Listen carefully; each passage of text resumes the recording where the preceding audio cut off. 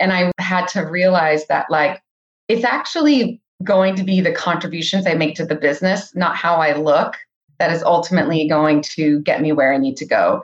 And, I just kind of like buckled down and I really focused on what I thought was important. It's a long story, but at the end of the day, I ended up getting the role that I wanted, the exact same role, like less than a year later.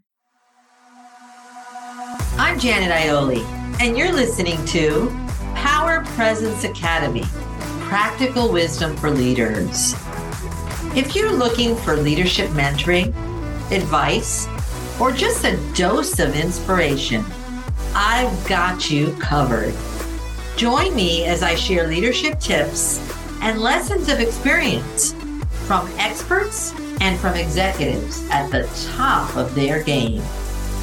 This is your go-to place for all things leadership. It doesn't have to be lonely at the top. Let's go. Aimee is a marketing executive at Google Cloud and has nearly 20 years of experience in enterprise marketing. So Aimee, thank you so much for agreeing to do this today and being with us here to share your wisdom. Happy to be here. Thank you, Janet. I wanted to hear a little bit about your leadership journey because people are always curious, how did you get to where you are today? So if you could just share with us, so how did you get to where you are today? Absolutely. So it's interesting. I always knew I had a passion for marketing. So I wanted to be in marketing. I'm born and raised in the Silicon Valley, which is fairly rare these days, but I'm sure that's no surprise I landed in high tech. And so for me, I would say a lot of it was just always having a passion for both what I do, which would be the kind of day-to-day work of marketing. But then I've always been someone that was really passionate about leading people. And part of that was one of the reasons, like when I went to business school, we got to actually major in leading people in organizations to really learn like the organizational behaviors and things that you can do to be a most productive people leader. And so in terms of my journey, I would say it's been interesting, especially as a woman in tech. Actually, I want to say now, like 23 years ago, what it was like. Right? Yes, right. It's at very different times than today of, how you become an early people manager and an early leader. I think there was a lot of moments where you just have to stick your neck out there, try something new, go outside of your comfort zone. I definitely left big companies like IBM for smaller early stage, whether it was a startup or other companies. And, you find yourself in a room with only men and you think about how am I going to navigate this and get to the next level? And so I would say it's been a mixture of just like putting yourself out there, trying new things, understanding the environment you're in. And at the end of the day, it's just, for me, it came back to really being a people-centric leader and how are we really thinking about the organization at large, what they need, how to marry that with the outcomes that we really need, that I think has contributed to my ability to kind of get to where I am today. So a large portion of it is people, it sounds like, correct. Right? Yeah, yes. So part of your success. So, okay, go back to early career self. Yes. Now knowing what you know today, what advice would you give that early career self about some of the things that you could have been doing or would have been doing differently? So I think there's two things. When I get the question about early career, I actually think some of the things that I did right was always being curious, always being creative, and like finding problems to solutions where a problem wasn't even obvious. So like first example, very first job out of college, I was at IBM. It was a building with lots of people and there was just no community. And I remember going to the director at the time, at an organization of like 80 people, saying, like, I don't know my colleagues, like, can I start a social committee where we can celebrate birthdays? We can do things. And he's like, who's this, super energetic, 21-year-old or whatever it was. And, was able to really start young on these types of ideas, which I think then opened up the doors in other places for me. When I think about the ability of my, like, what I would tell my mid-year age person, I think that's probably the most interesting. So I definitely have an experience where I was applying for my first vice president role at a company I was at. And again, I think I mentioned at the beginning, very, kind of a male dominated environment. There was one other woman on the CMO staff. I thought, that this could be a great fit. And I knew I had the background for the role. I actually had to interview while I was on maternity leave. So that was a little bit of a challenge. And then on my first day back, I find out I did not get the job, primarily citing executive presence with literally words like, how will she fare across the table from a 55-year-old gray-haired executive? Like my presence wasn't what it needed to be for this role. And in fair, like the role was alliances where you're meeting people like Michael Dell and people like very senior leaders in other big tech companies. And I really took that to heart. I literally had headshots the following week. I dyed my hair dark. I looked nothing like myself in a headshot for probably I used for a year. And I had to realize that like, it's actually going to be the contributions I make to the business, not how I look, that is ultimately going to get me where I need to go. And, I just kind of like buckled down and I really focused on what I thought was important. It's a long story, but at the end of the day, I ended up getting the role that I wanted, the exact same role, like less than a year later, and blonde again. So I was myself. I didn't need to change myself. And there was that year where I just felt like a little bit of an identity crisis moment. And I think if I would have told myself something back then, it's very much like, be comfortable in your skin, be who you are, like, what you care about most. And like, that's what's going to make you successful. Your contributions to the team, to the output of the results. And like, that is really what's going to help you, not trying to change yourself because you think that's what's needed to look like for a job. I love that you share that story. I mean, I think it's a really powerful one.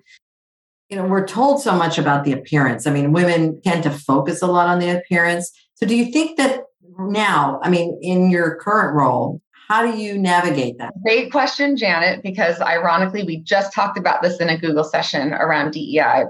Love it. We were talking about appearance. And I think for me, the way I navigate this is to understand there is an unconscious bias, whether or not people want to think a certain way or feel a certain way, and to just be aware of that. And so the way this happened in our Google conversation was I was very honest that I have really long, very wavy blonde hair.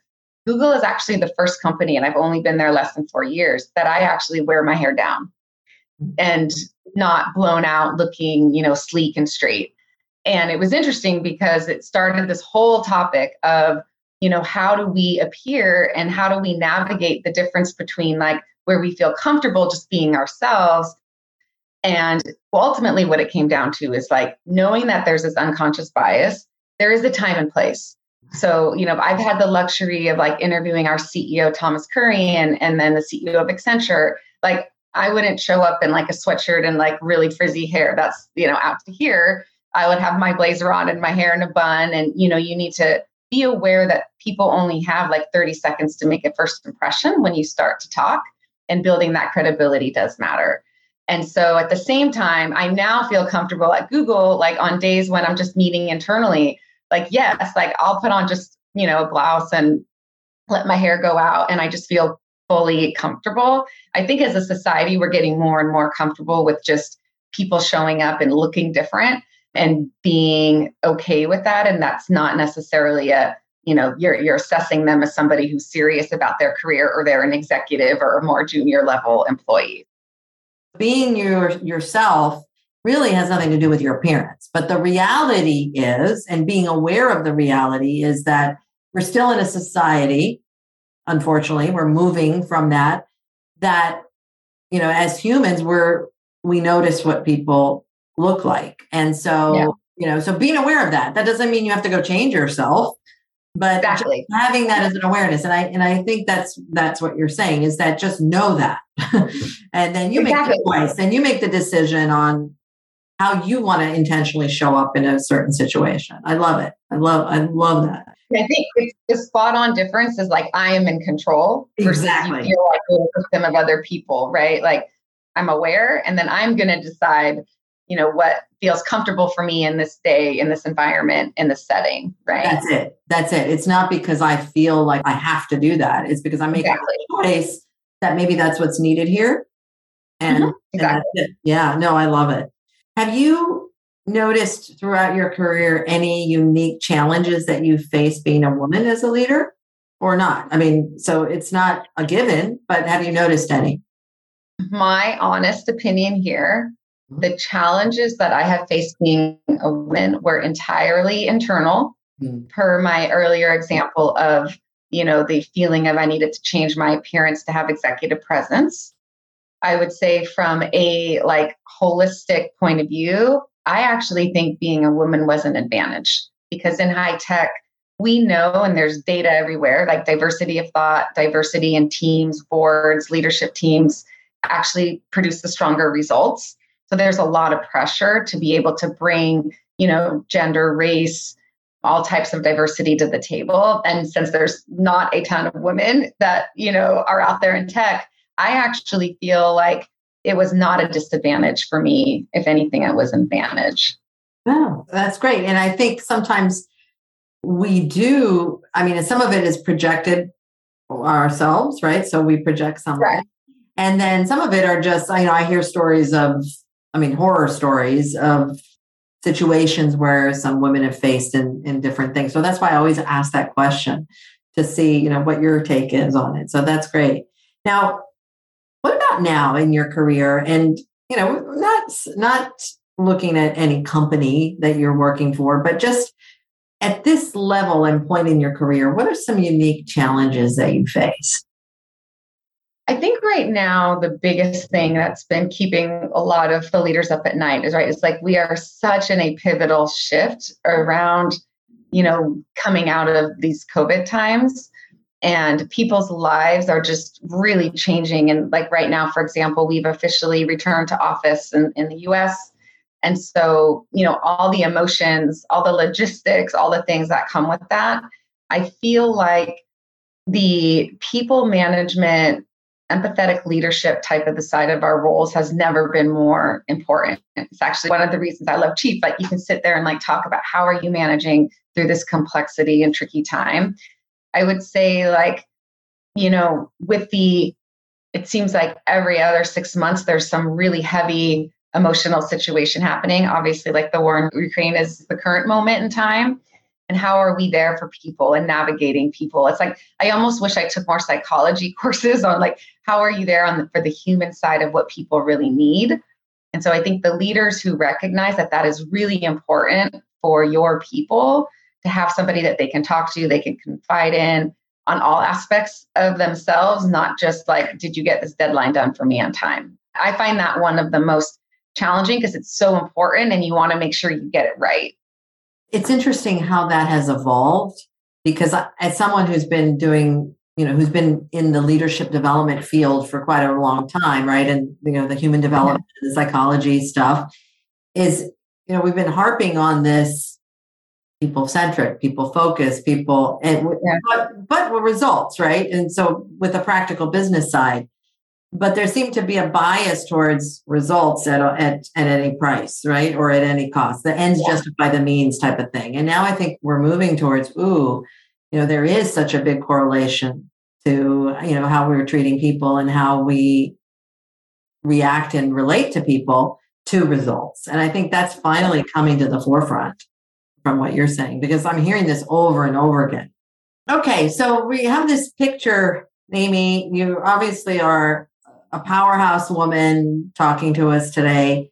And I think sometimes we get the picture when we see people and we see their role and we see what they're doing as perfect, right? And so there's this perfect persona. And yet I know for sure, working with men and women executives, that that's not real. Right? That there is no perfection and that we're all dealing with a lot of stuff, just our own stuff and also what we constitute or when we may feel as failure, or in setbacks or, having to get back up. So talk to us a little bit about perhaps a failure you've had and what you learned from it, how you recovered from it, something that wasn't so perfect in this trajectory of your career. Yeah, I think the challenging part that I've had is, there's always that first 30, 60, 90 days in a first job, and you want to listen and you're so focused on doing everything perfect and everything right. I had a moment where like people management and people leadership was always my strength. So I never really thought I had to work on it. Like I always so on top of it, and I would do great, performance reviews. And there was my I think very first performance review at Google for somebody. And it was a little bit kludgy because I was hiring this person's new manager, but they had just started. And so let's just say super under preparation to the point where she literally said, this is the worst performance review I've ever had. And it rocked my world. And she was right. And I had this moment of feeling first so awful at the human level, but then also we can't ever get so busy. We can't ever just think that we know how to do something so well that we don't make the preparation there and the time there for the things that really matter, which is how are you helping to shape the growth of the people that lead? And so that was one of those I will never do that again. And I will always make the time and I will make sure that I'm prepared because it was definitely I would say a low point, but one that I learned a lot from. And see, I thank you for sharing that because I think we all have those points, an unintentional impact, right? On something where we're running around like crazy, but we don't ever talk about those things and or recognize that that's not a failure. It's really just an opportunity. It's an opportunity to do something different. So what real advice would you give women who are just struggling with, how am I going to do all of this so perfectly? Yeah. I think the biggest thing is always have priorities set. So for me, I know, for example, I have 13 and an 11-year-old, the things on their school performances or baseball games, whatever it is, just really knowing that these are the things that are my number one priority. There's a moment in time in my life and their life that I want to be there for them for this, and everything else can be planned around. And my executive assistant, my coworkers, people know that and respect that. And so to have the really hard boundaries on those moments that really, really matter. And that is the number one thing that I think where I feel good about, because you're not always going to be there for everything. If you're traveling, you're here, you're there. And then the other thing is just to be easy on ourselves is the other big takeaway, because there are moments where, you this week, for example, our first time our leadership team got together in person, it was long days, long dinners, every night after night. My house right now is a disaster. That's okay. Nobody's going to be I wish I had a clean house and the laundry wasn't in the backlogged, and just, making grace for ourselves, knowing that, we can only do so much, and not to beat ourselves up when things are not as good as we are expecting them to be of ourselves. The word grace is a good one there, because we give grace to everybody else, but not so much to ourselves sometimes. Whereas with the standard I set for myself, right, is this perfection. I don't mean me personally, but for all of the collective we, it's this perfection, and just letting go of that. As we're wrapping up, I always ask this same question. What's an inspirational quote that would encompass something that you'd want to impart to the listeners here today? So you realize, Janet, I have to use the quote that came up in our meeting the other day, which is I just realized perfect to the conversation that we just had, which we were having this conversation on having grace for one another, and actually also for our children, right? They see, and I have a 13-year-old daughter, it's amazing how much pressure I feel our kids put on themselves to get all great grades and excel in sports. And there's just a lot of social pressures around them. And we were talking about the notion of progress, not perfection, of which you had your sign up, which I thought was amazing. All right, everyone. This is one of those universe is talking to us moments where somebody in our group mentioned this, and I'm I love this. I'm going to use it with my daughter. I'm going to use it with myself. And then Janet turns around and holds it up because it sits on your desk every day. So anyway, I feel that really spoke to me, and is something that I'm trying to live and breathe constantly. And so, yes, that is my quote. Are there any other parting words of wisdom you would give to the listeners here today that you haven't said or you haven't shared already? Actually, yes. So when you were I was thinking about like career journey, and I know I made some comments about not being afraid of risks and things like that. I do think it's important that, especially when there's so many environmental things around us happening, like I think people sometimes have a high threshold of like either settling or dealing with situations they don't love. And if I think of my career and one of the reasons I got to where I am, I would say if something is not right and you are not happy, every day you make a choice. You wake up, you either going to go spend time with your family, you're either going to go do something for yourself all day, or you're going to go to work, some kind of work. And if that work isn't fulfilling, then make a move, like make a change. Like I just feel like nobody wins when people aren't matched in the right team or in the right company. And so I just encourage people to like be proactive. I have several examples where, okay, I have one example where I ended up like realizing that I wasn't happy. You start taking recruiter calls, be like, okay, this is better. It ended up working out. I stayed at the company, but that opportunity wouldn't have been there if I didn't have an offer to go somewhere else. So you just never know how the cards will fall, but just know that it's up to you to be proactive on managing your personal journey and your career. And just if something is just not making you happy, don't just live with it. Like everybody has the opportunity to do something about it. Thank you so much, Aimee, my wise woman, for being here today and sharing this wisdom. I know that the listeners will get a lot out of this. So I really appreciate I got a lot out of it. Thanks for listening. And always remember this. Every single moment you have a choice in what you say, what you do, and how you make people feel. Pause and make those choices wisely and intentionally, because every single moment, those choices are who you become as a leader. See you next time.